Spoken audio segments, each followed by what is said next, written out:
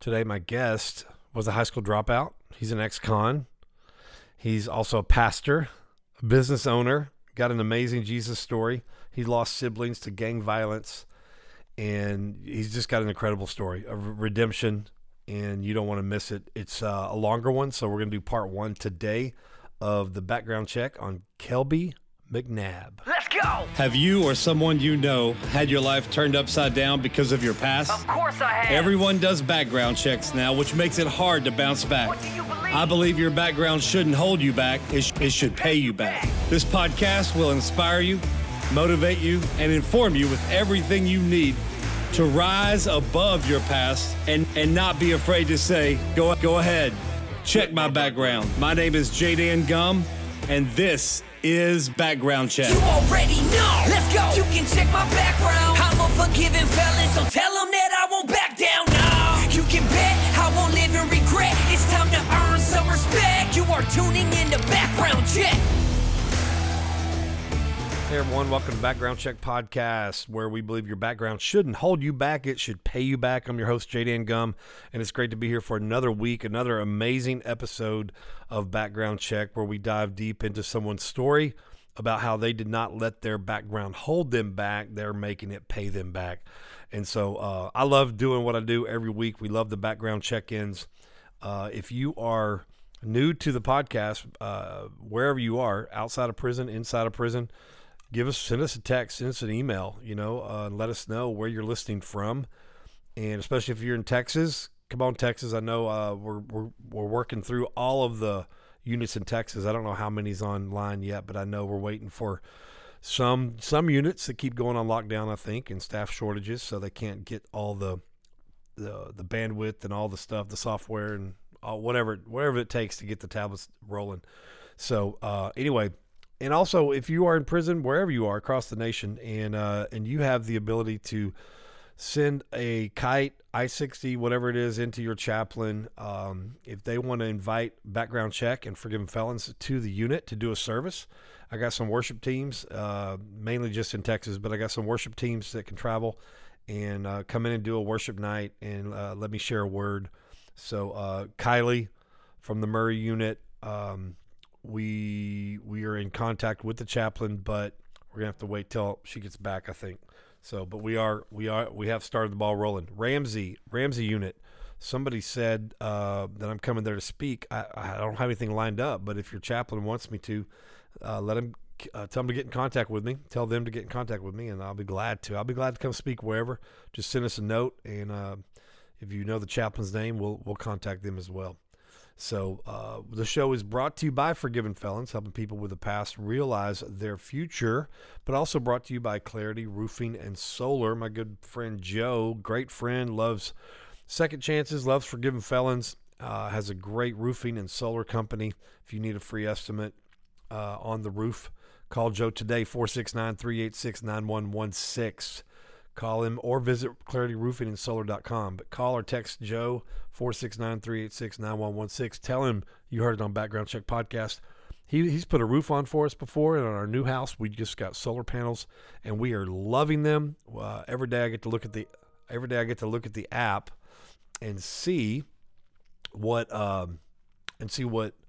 much solar we're producing and consuming. And it's causing us to be careful what we leave on, lights in the rooms. But now we're producing energy and selling it back to the grid. How great is that? So give them a call today. And if you need an estimate on your roof, or if you were interested in solar panels, or if you can get it all done at one time, that would be even better. So anyway, all right. I just want to get straight to the episode. Pastor Kelby Mcnab. Guys, I saw him on Facebook. I saw a post. Didn't know who he was before this post. And the post was him and a picture of the detective that was involved in one of his cases. And he was standing there with him. And it was just a neat post. And so I just said, man, I got to know more about this story. And we talked for a good almost hour and a half. But we're going to break the episodes. We're going to break his story up in 2 episodes today. And is going to be about half of it. And about 40 minutes long, and you're going to love it. You're going to enjoy it. And the neat thing about it is he's a business owner now, and he's a pastor. I mean, you don't see that very often anymore at all. pastors they're not going to be hired on staff to a church anywhere. And so only by the grace of God and mercy and all that good stuff, all that supernatural stuff, did that happen. So we dive deep into his story, and here's part one of the Kelby Mcnab story. Kelby Mcnab, welcome to Background Check Podcast. What's up, dude? Are you ready for a background check? I am, man. Let's make it happen. Let's Everybody passes these background checks. These are not ones that disqualify you from anything. These are the ones that actually propel you and propel your story of God's grace and mercy out there into the kingdom. So it's an honor. It's an honor to know you, man. I have to admit, you're one of the handful of people that I didn't know ahead of time that much before doing this interview. And but one of your posts on social media just really got to me, and we're going to talk about that, and we'll talk about your whole story. But for my listeners, inside jail and outside jail, and all across the nation, all across the world, we have people listening in Australia. What's up, Queensland? Tell everybody who Kelby Mcnab is today. Yeah, man. What's up, guys? So, man, where do I start? So, first of all, I'm an entrepreneur. I guess technically pastor, husband, just brother, son.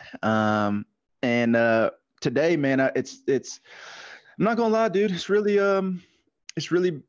sweet. I can't believe just where I'm at right now. As far as running a business with over 20 employees. Married to my wife now, who I've been with for going on 6 years. Wow. And been at a church, a very local church with a pastor that is very dear to my heart for the past 6 or 7 years. In fact, that's where I met my wife at. Okay. And then I started a youth ministry there in. You men take note. Take notes. He met his wife at church. All right. That's right. Listen, it's not the reason why you should come to church. No. There's no other better place. Your chances of landing a really good one increase 100%. exponentially. Yep. 100%. And so met my wife there, been here at Rejuvenate Church in Anderson, South Carolina for the past 6-7 years. And just kept wanting to serve and grow and asking God, how can I, what can I do to give back? And started the youth ministry there, and was youth pastor for a couple years, then passed it on to a friend of mine who took over leadership. And then I stepped into a more of an online pastoral / media director role at the church, because it's just what I do as a career as well. And yeah, man, things have been straight. Thinking about starting a family this year, next year. And so now, how long have you been married to? What's your wife's name? Adrian. Her name's okay. Adrian. And how long have you been? So today is actually our anniversary day, the February 22nd. So okay, so this is not, now we're not airing this on the anniversary, but we're recording it on the anniversary. So happy anniversary. Thank you, brother. Thank you. I've been with her for going on almost 6 years. We dated for about 2 years and then got married. And right after that, COVID hit. Literally, as soon as we got back from the honeymoon, that's when that virus stuff just started going crazy. Man. Well, at least you got to go on honeymoon. That's great. Yeah. It was great, too, because it was Hawaii. And as soon as we left Hawaii, they stopped taking people. They stopped taking planes and stuff. So it was pretty awesome. Wow. Okay. So planning on having a family. That's awesome. Now, how long have you been out? Out of prison. Well, how old are you now? I'm 29. All right. 29. All right. Fixing to hit decade 3. That's good. Yes, sir. Yes, sir. So how long have you been out of prison? Let me see.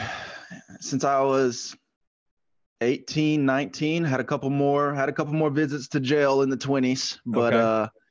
I left SCDC when I was, I believe, 19. Okay. And where was that? Yeah, so South Carolina Department of Corrections down in Columbia. Gotcha. And all right.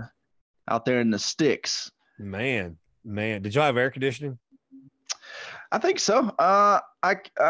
I can't recall actually. Well, It if you was, didn't have it, you would remember how hot it is.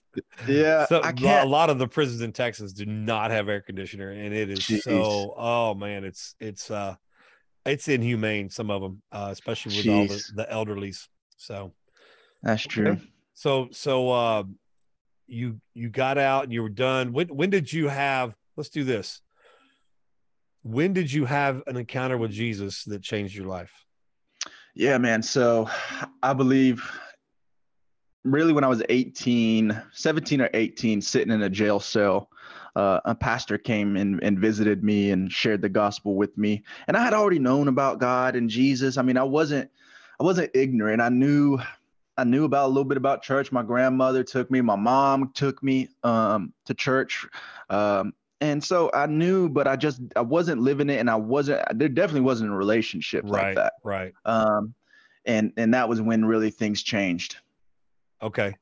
All right. So it had always been this good. You're a businessman, pastor, you're influencing and impacting so many people for the kingdom. But at one time you were influencing and impacting so many people for a different kingdom. Yes. So let's go back in your background, man. What was life like growing up in your childhood, man? And when did you start getting in trouble and things start to go awry? Yeah. So, I mean, I'm the oldest of seven boys. My mother, Ooh. All yeah, seven boys, all boys. yeah, seven Wow. boys, right? She kept trying for the girl. It never happened. So oldest of seven boys.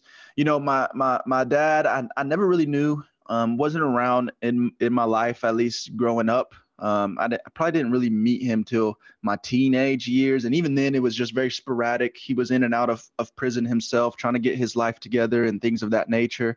And so I never really had that male role model in my life. I had stepdads here and there, but they was never close relationships, Right. especially me being the oldest of seven. I always kind of just felt like the man of the house, just naturally. And so, man, me and my mom just, man, we have an incredible relationship. I love her to death. She did her best to raise seven sons basically on her own. I watched her hustle on the weekends at flea markets to make ends meet. Watched her go through some very hard times. Um, you know, uh, we traveled a lot. We moved around a lot. Wow. I've been to so many schools that it's crazy. I can't remember them all, but I visited a lot of schools kind of just during my childhood. Yeah. And, Was that hard you on you? know, well, it was. I don't know if it's a gift, man, because now I'm sitting in a place where I'm like, wow, that wasn't really a curse. That might have actually been a gift that was hidden, Mm, because I got to see so much so good. different stuff and get to step into so much new situations that it's not calluses, but it was skill being developed of stepping Yeah. into a new environment and learning to just adapt over and over and over. And now I'm looking back on it. I'm like, wait a minute, now that wasn't. I don't know if that was a bad thing. And So so good, man. So good. yeah. And A- so I And don't where know. I and mean, where were you in the pecking order? You were the oldest, you said? yes, that's correct. I was the So oldest. so you had a lot of responsibility. Did you feel the burden and pressures of maybe even trying to help raise the rest of your brothers? Yeah, I mean, listen, there was definitely moments where I had to step up to the plate, but I never, it never crossed my mind at the time. It was just life. It was Yeah. just the way things were, and I never thought myself as, um, thought of it as a burden or as something that was like, I just, Yeah. it was I at the got you. moment I was just like, okay, this is just life. This is family, right? And so, when I got a little older, maybe I started to kind of feeling that a little bit. But even then, I mean, I was so still rebellious. And I mean, I remember watching my little brothers at a very young age, while mom goes to work. I remember just little things, trying to do our best, but I was still very rebellious in my nature and who I was during those years that um, I, I I don't know if I was even a good uh, role model to help guide those guys at the time, Wow. to help guide Wow. them. And so I, you know Now, did I your didn't really mom feel anything. was church part of y'all's upbringing? Did y'all go to church? So my mother she grew up Jehovah's Witness, right? And Okay. she had really bad experiences with religion, and with kind of her church group. They kind of did not. well, they weren't very forgiving and they weren't very loving, at least not towards her. And right. that's not what she received. And so she would bring me to church every now and then. I remember these moments in my life where, we would go visit a church, and it was never just nothing consistent. It was just like, to be honest, I don't know. Maybe it was just like a moment where we were really in desperate need of help, and this is who we could turn to. Right. And then a relationship was formed with someone in the church, and we just started coming regularly, and then it would fall off. And I was so young at the time still that I really didn't comprehend a lot of what was going on. It was just like, oh, y'all guys got Xbox here, and I just play Xbox. And so I feel you on that. yeah. So when did you start really kind of, I mean, you said you were a rebellious kid anyway, and as was I kind of started my wayward thinking at 13 when I first took a drink of alcohol. Yeah. So when did you start kind of veering off the right path, as right as your mom would think it is at that moment, at that time? When did you start veering off and doing some things that you knew that would maybe dishonor her, or you knew you weren't supposed to do, hanging around the wrong friends, all that? Yeah, it was definitely 12, 13. Smoking black and milds, wanting to, on my father's side, I have other siblings. So in total, I have a lot of siblings. On my mother's side, I have 7. On my father's side, there's like another 6 or 7 as well. Wow.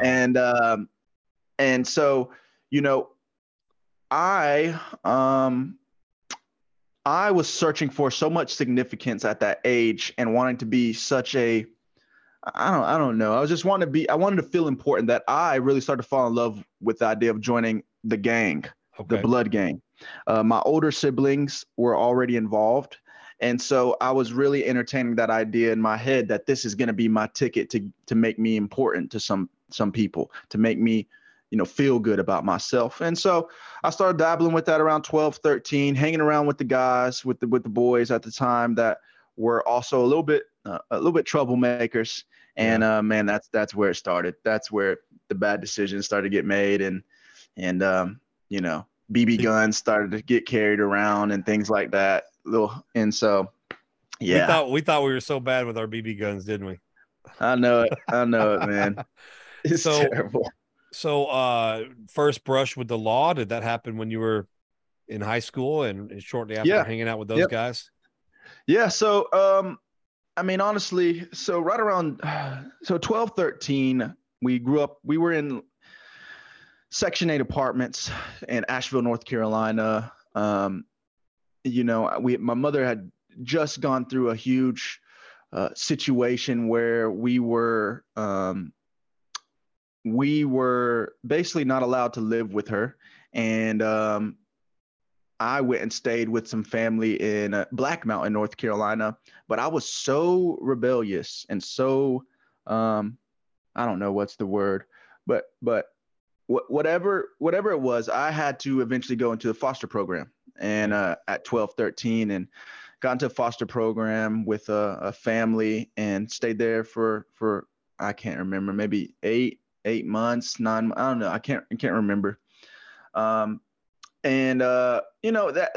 really where it started to happen as well. Right around 14, though, I left that foster program, was able to go live back with my mom in these apartments in Asheville, and started smoking weed. Really started smoking weed. I enjoyed smoking weed a lot and started to really experiment with that. And I ran into the police. But this first encounter was a second chance encounter. He was like, give me the weed. And he just dumped it out right there in front of me. Gotcha. And said, go back to school or go back to basketball, whatever you were doing. And so that was like a couple of first encounters. But honestly, I've had plenty of encounters before that. They were just indirect, right?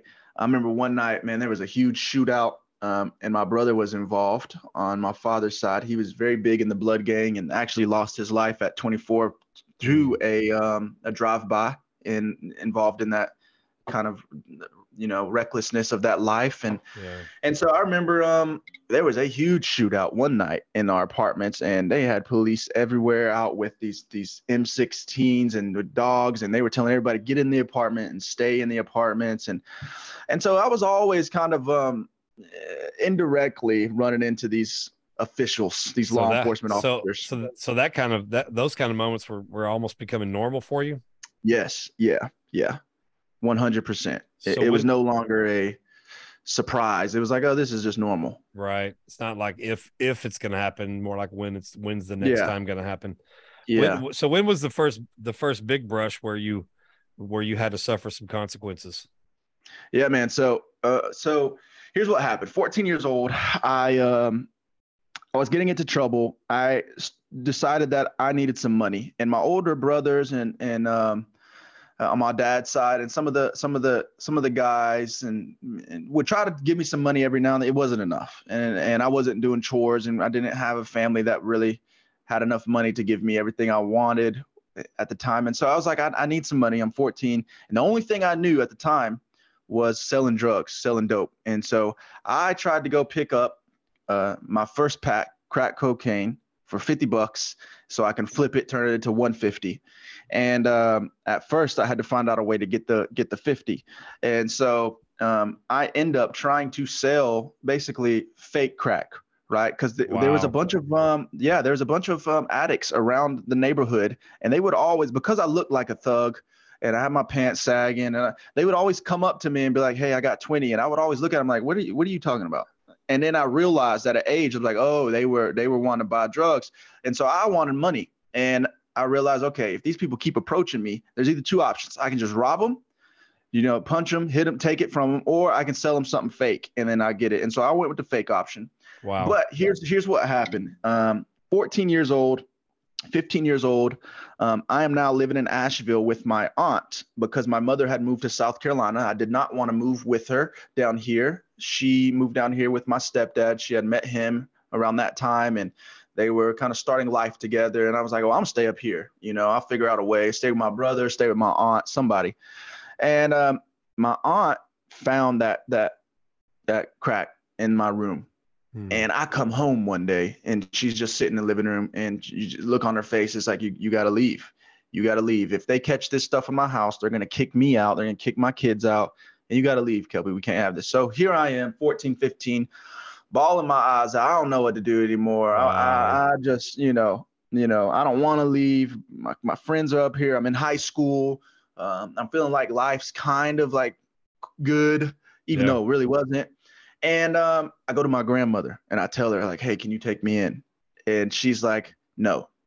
Right. She's like, I got to talk to Tim. I was like, please take me in. She's like, okay, I'll do it. But we got to talk to your grandfather. He's like, heck no, we ain't doing it. And she fought for me and said, we got to take him in, Tim. We got to take him. So they gave me a chance. They said, all right, here's the rules. Okay. You will not spend the night at no one's house. You will take drug tests every single month. You will make honor roll. You will play on the basketball team. You will be monitored. There will not be, when you have guests over, you don't shut that door. You leave that door open. And so it was very strict, but I had no options. I said, okay, I did it. And man, I stayed with her for a couple of months and did really well. I was on honor roll, basketball, and doing all these things. I was still trying to sneak and smoke. Well, actually, did I smoke weed? I can't remember. I think so. I might have, but I thought I would. There might have been a moment there where I was just really straight and narrow and doing good. Yeah. But I think towards the end of that, I got tired. Right around 15, 16, I got really tired of all the rules. Can't have my girlfriend over, can't do this, can't do that. And so I said, you know what, I'm leaving. I'm done with this place. I'm leaving. I called up my mom. I said, I'm coming down to South Carolina with you guys. Can you guys take me? You have somewhere to take me? And she couldn't. They didn't have nowhere to put me. And she said, but what we can do is we can buy a shed and put you out back. And I was like, that's fine. We'll buy one of those little sheds you see on the side of the road that's like rent to own. We'll insulate it, run a drop cord out there, get you electricity. And I said, okay, that's fine. And so I moved down here to Easley, South Carolina, 16 years old. I dropped out of high school, told my mom I didn't want to go back to high school. She was okay with that. I mean, I was the man of the house for my whole life, almost the oldest of 7 sons. And so she was like, okay, that's fine, but you're gonna have to get your GED. Okay. I was like, all right, sure, I'll work on that. But I dropped out of high school, and that left me with nothing but time and boredom. And come down here. My brothers were already down here, my younger brothers. So which with two of them are locked up right now. But the one, he introduced me to some of his friends. I get connected with them, and we end up going somewhere, and I get into a fight. Within the first 2 weeks, I'm here. Like, I get into a fight, and the police take us to the freaking office or whatnot, or the department. They I don't know what they did. They let us go, and it might have been because we were minors, but they let us go. And we went back home and everything. But that was my first encounter with the police down here. But that was just the beginning, dude. That was just the beginning. Right after that, we started drinking and partying a lot and smoking weed. And then all of a sudden Xanax gets involved. I've never heard of Xanax before. So I'm now taking Xanax and benzos. And that stuff just, it makes you feel like no one can see you, right. Like you're invisible, like you can do anything and you forget everything. And so now I'm really out of my mind, and we start breaking into things, robbing things. And it eventually gets so bad that they didn't catch us. They haven't caught us, but now the crimes are being reported all over the city of Easley. I mean, I went on one of the biggest police chases of my life on foot. I'll never forget it, with one of my little brothers. I mean, they called out so many officers and canines. We were trying to break into this building. The police saw us on top of the roof. They said, "Hey, y'all come down." We were like, "Okay, we're going to come down. Give us just 5 seconds." And we bolted. We took off. They called out the units. And it was a long 2-3 hours. And so we were getting in trouble, but we just wasn't caught yet. And they deployed a detective, and that was Detective Brandon, who you've seen in that social media post. Yeah. And my first encounter with him was me, a little drunk on Four Locos on the road with the boys. I have a bandana hanging out my right side. And we were just very careless and tough. We didn't care. We knew the police was right there. We just walked right up to him and was like, "What y'all doing?" And they start talking, and they're making me hold the bandana up and taking pictures, and I'm taking pictures because I don't care. And they kind of get a hunch that it's us, that's doing all these crimes around the city, but they just haven't been able to catch us yet. Well, they finally do. In fact, here's how it goes down. We were breaking into so much stuff, even churches. We broke in at least, I can't remember. It's been so long, probably a couple of different churches. And literally they sent in the last time they sent in a canine unit into the church to come attack us and get us out. It was just absolutely wild. I get locked up. I get charged with several burglary felonies, grand larcenies, a bunch of other stuff. And now I'm sitting in a jail cell at age 17 in Pickens County, South Carolina. This is my first time being locked up, trialed as an adult, and I have no idea what my life's going to be like. And so that was the first time that really it got bad. And then when your mom found out about that, do you even know what her reaction to all that was? Yeah, I mean, I'm pretty sure it just broke her heart, right? I mean, I know that it was just like, this is not the direction that she wanted me to take. And she loved me so much that she would do anything to help. And so fast forward, she bails me out. She talks my stepdad into getting $1,200, and they bail me out, and I'm out. I'm clean now for a couple months. And then I get right back into trouble. This time it's even more serious. Ooh. This time we have a girl run away with us and steal $60,000 from her parents. And now we're running around with $60K cash with just a bunch of kids. Wow. And this girl is reported missing because her parents haven't found her in like a week or 2 weeks, and she's running around with us. And we got her hidden out in hotels and all these other things while we're spending all the money on dumb stuff. And so it was bad. And she knew that I was up to no good, and she just really didn't want to see the worst happen to me.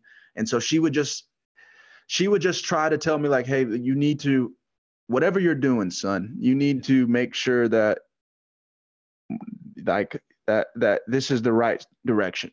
Yeah. Like, are you sure you want to live this life? And if you do, then you need to make sure if you get caught that you have things set in place, or you know what to do. She didn't approve of my life, but she knew that if she wasn't going to stop me. And so Right. she didn't want me to die or didn't want me to get really, really in serious trouble, but she knew she couldn't stop me. And so she just tried to talk to me like, if you're going to sell weed, don't be an idiot. And push come to shove, I end up getting caught again. And this time Detective Liner comes to my house because they caught the girl in Spartanburg.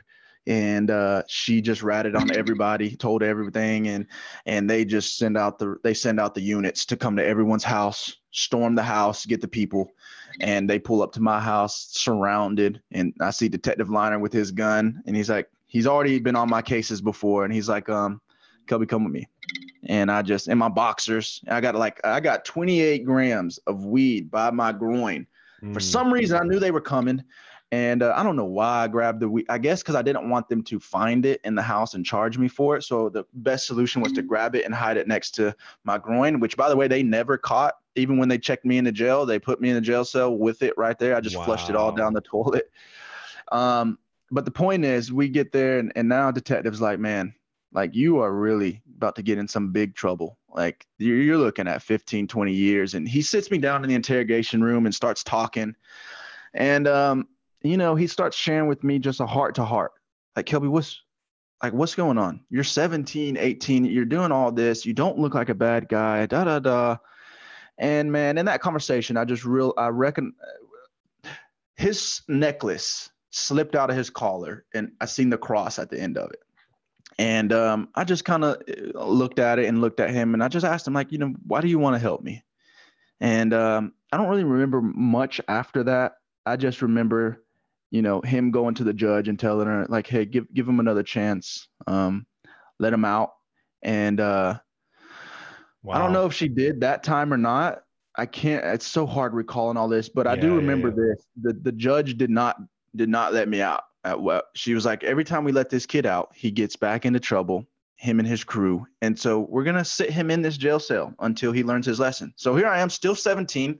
Now I'm charged with like 6, 7 felonies. They all carry 10 to 15, second-degree burglaries, accessory after the fact of first-degree burglaries. I don't know what charges they gave the guy that was with the girl at the time that ran away from her home and was reported missing. But it was just grand larcenies, and so it was just really bad, dude. It wasn't looking too good. And so here I am sitting in this cell, no bail. My mom's heartbroken. She don't know what to do. I'm contemplating, like, what is this it? Is this what life's about? My brother's already locked up. The other one's already locked up. And I get a guard that comes in and says, Kelby, you got a visitor. And so I'm like, oh, we got a visit. It's not visitation day. So mom didn't tell me she was coming up here. And so I go to the visitation room, and there's this bald-headed white dude on the other end of this fenced-in glass. I never met this man before in my life. So I'm sitting down. I'm kind of confused. Like, who is this guy? And he tells me, hey, Kelby, my name's Pastor Jason. I heard about your situation, and I just want to come up here to talk to you, see how you're doing, get to know you. And he starts talking to me a little bit and sharing with me and just expressing his concern for just my well-being. And then inevitably, the conversation of Jesus arises. And I kind of stop him a little bit. I'm like, yeah, but I know he's real. I know Jesus is real. I know God's real, but like, I literally broke into churches. Like, you probably know the pastors of the churches I broke into, try to steal their TVs, destroy their youth buildings, like just didn't care. And he's like, yeah, I know that's crazy. That's bad. But have you ever heard the story of Paul? And he begins to share with me the story of Paul and how Jesus changed Paul's life, and how Paul started off as Saul, persecuting Christians and just trying to, destroy the church, and like in my situation, but God used him and made him one of the apostles of our, Christian faith today. And he literally used him to almost write half the New Testament as well. And he shared that story with me, man. And all I remember is just being in tears and really feeling, now I can look back on it and say that really the Holy Spirit did something amazing in that moment, because hope got deposited into my heart. I was like, maybe if God can do it for that guy, and maybe if God really is like Pastor Jason is saying, that there is still hope for me, like this, regardless of the 10 to 15 years that they're talking about and this and not situation, that this can change, that I don't have to be like this. And so he gives me this New Believer's Bible, and I go back to my jail cell and I start reading. I just start reading it. I just open it up and start reading crazy stuff. And I'm like, God, help me this time to not just believe, but like to put this into practice. Right. And so I began reading, and I remember one time reading, don't let your left hand know what your right hand is doing when you give. And I was like, how can I practice this in here? And there was a lot of meth addicts that came into this particular jail. It was very, it was filled with a lot of drug addicts. And so they would come in skinny, been up for 4 days. And so I would literally just sneak noodles at night and go and hide it under their bed. And Wow. they wake up in the morning and they'd have some noodles or something that they can eat. And that was me trying to, yeah. The ramen noodles. Just in case Yeah, the everybody wanted the ramen ramen noodles, man. noodles. Those things are like gold back there. Yep. And so that was me trying to show God, like, hey, God, I am willing to do this for real. So like, good. not just talk about it, but actually give myself over to it. And that was the first real encounter, but it definitely doesn't end there. I still had to go through a little bit of a journey.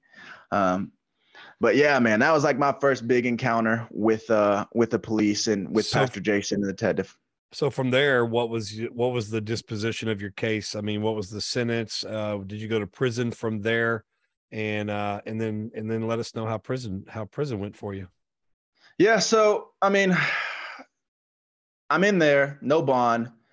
They're just telling you, like, wait for your court date. The good thing is you are 17. I literally had my 18th birthday in there. And so that was kind of in my favor. This was considered my first offense on paper, right? Because I haven't been tried for anything and convicted of anything. And so I go in front of the judge, and they offer me the Youth Offender Act, the YOA program.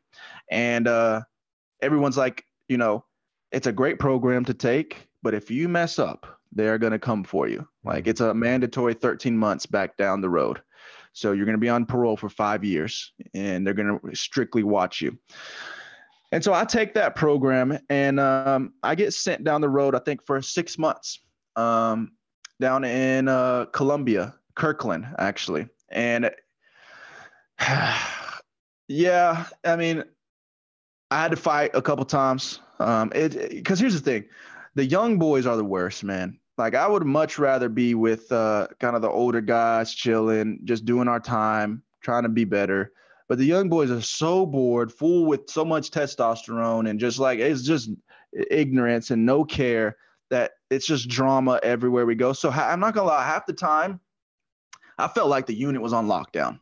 Wow. For real, just for random stuff, because that's how they would group us up anyways, was by our age. And I guess if you were affiliated with a gang, they would try to segregate you to different places. But for the most of the time, it was by our age, especially in the Youth Offender Act. And so it was tough, but I really stayed to myself, man, a lot. I really did. I stayed to myself. I read a lot, and I made a couple friends back there just to help pass time. And, it's just naturally going to occur being around your roommate or room dog for so long. But that was it. I mean, it's like a big blur just wasted time looking at the same old stuff, same shower, same walking the line to chow. It was just a big blur for me. Everything is so methodical, mechanical, routine.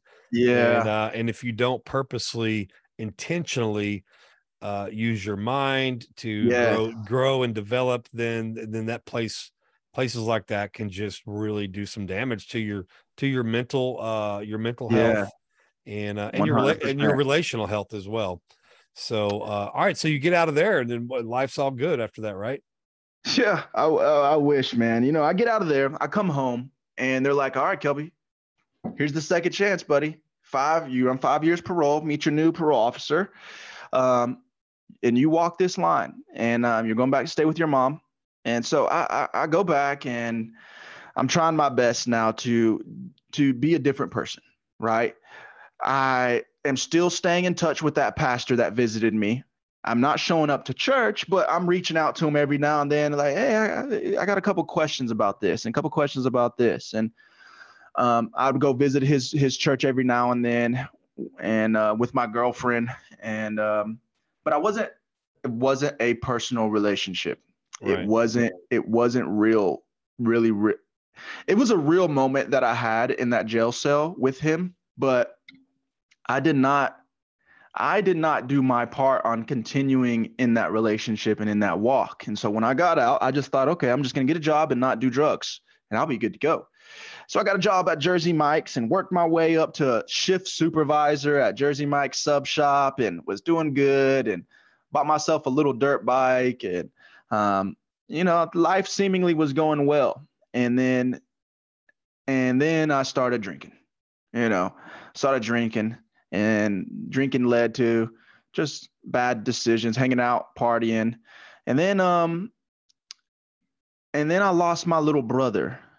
He was 16 years old. I had already lost the other brother, my oldest brother, who I'd stayed with in Asheville to gang violence. He got shot in the heart and on drive-by. And now my little brother has, it's so crazy because I was the one to run up on his car that he wrecked that night where the fire department was there. I just knew something was wrong in my heart and mind. And I told my girlfriend, we got to go and we got to go find him. And they had this road blocked off and I knew something was bad. And so I didn't care if they blocked it off or not. I drove right by him and went down it. And I realized that was my little brother. And he had died that night and he was 16. There might've been alcohol involved. I don't know. I remember a detective talking about it. I never looked into it further just for the sake of peace for myself and my family. And that was tough. I remember just like, geez, I mean, it was just, gosh, it was such a freaking moment in life that I was just like, it's just like, when does it get good? When does it get better? And so I started drinking some more, man, and just headed down the route of not caring a little bit and being still reckless. And next thing you know, Xanax comes back in the picture. And now I'm drinking and taking Xanax and I'm hanging out with these guys in Clemson. I'm how old am I at this point? I think I'm 21. Yeah, 21 years old. And I get a DUI. Great. Now here I am, convicted felon on parole, and I got a DUI. This ain't good.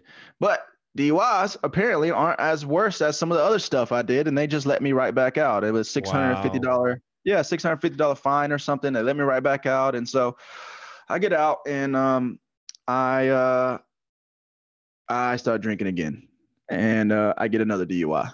So now I got 2 DUIs, and it gets worse. I didn't learn my lesson again. I'm drinking and driving again, and this time I hit and run. I hit someone. Oh man. Jeez, yeah, I hit someone and take off running in my car with the bumper hanging off, and I pass out in the driveway at my mom's house. And police just roll up. My car's still running. My bumper's hanging off.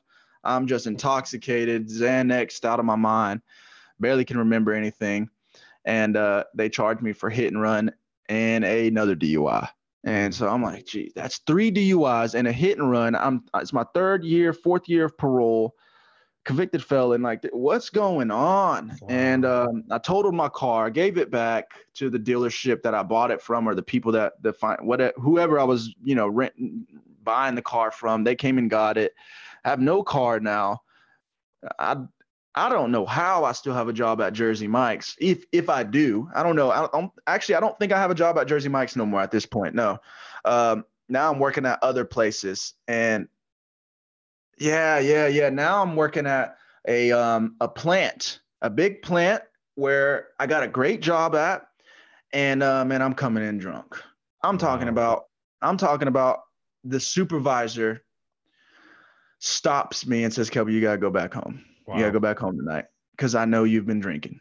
And he did it. They put me on probation. The HR, they worked with me. The next guy under the plant manager, loved me so much. He would call me in his office and he would tell me, look up these Bible verses. He's like, go tell your shift supervisor that I told you, I want you to go look this up. Wow. And he's a pastor now. And he actually officiated my wedding, which is so beautiful because which is so beautiful because he was one of the guys in my life that was like, what, you have so much potential. He believed in me so much that when I first got that job, I was trying my best so hard to be the best, to be good, and to care about others and to care about the company. And he's seen that, and he really seen that. And he said, Kelby, I'm going to send you to Romania on a special work trip for 6 weeks where you get to kind of go to the mother plant and learn from them. And he paid for that whole trip, flew me around. I've never been out of the country before. And this was just such an incredible experience. I'm a young man, 21, 22 years old. And so here I am, got this great job. I got 3 DUIs, a hit and run. I'm a convicted felon. I'm on year 4 of parole. And I lost my little brother. My mother doesn't know what to do. And I don't know what's going on. I swore I gave my life to Jesus and things were supposed to get better. Yeah. But here we are. And it doesn't end there. I literally, one last time, my friend hits me up and says, hey, it's my birthday. Okay, so we all know what happens after that, right? Birthday. What happens on birthdays if you're still out there in the world and wild and partying? So you have to tune in next week to hear what happened on his birthday. And but man, so far, are you enjoying his story so far? I know we haven't got too much into the redemption part of his story. We talked a little bit about who he is now at the beginning, but man, this it's got a great ending. So you want to tune in next week, but this goes to show you, man, no matter what you've done, no matter where you've been, who you've been with, no matter what jail, prison, no matter what, doesn't matter. God's got a plan for your life. God's got a church, part of the body of Christ, that will accept you. Even if you're called to be on staff somewhere, he can make it happen. He made it happen with Kelby, and he made it happen with Rejuvenate Church, and he can make it happen with you. And listen, I don't care if you're sitting in prison, life in prison. You could be a pastor in prison. All right. So no matter what, make sure you share this episode with somebody if it's impacted you and touched your heart so far. But man, don't miss next week. The ending of his story is just incredible. All right. Well, let's lift him up and everybody else in prayer. Father, in Jesus' name, I thank you for Kelby, and I thank you for who he was, who he is, and who he's going to be. Thank you that you've got your hand on his life. The anointing is on him to help people, to help change people's lives. So we ask you to give him everything he needs in business, in relationships, in his marriage. He said they're having a baby. They're wanting to start a family, Lord. So just be all up in that. And we thank you for the Mcnab family, Lord. Thank you that there was a woman that you had set aside for him. And that they're just an amazing kingdom power couple. Lord, I pray for everyone who's listening all over the world, in jails, in prisons. I pray for everyone right now in Jesus' name. I come against doubt. I come against low self-esteem. I come against low self-confidence. And I just speak Christ over these people that might be doubting whether they have anything to offer you in the kingdom and in ministry. The devil is going to try to play down their gifts, their talents. He's going to try to disqualify them. But thank you, Lord, that we don't have to be fully equipped and qualified for anything to serve you. We love you, Lord. And we just lift everyone up to you, all the listeners everywhere. In Jesus' name we pray. Amen. All right. We'll see y'all next week, and thanks again for listening, and spread the word. And also, if you're listening from jail and you haven't already written in, write us and tell us where you're listening from. If there's an episode that impacted you, let us know so we can forward that to the guest. So, yeah, y'all have a great weekend, and we'll see you on Monday Background Check-In. Thank you for tuning in to this episode of the Background Check Podcast, brought to you by Forgiven Felons, helping people with a past realize their future. For more information, please visit forgivenfelons.org. Follow us on Instagram, Facebook, And please don't forget to subscribe so you'll never miss the latest episode. I'm Jaden Gum, and this has been Background Check.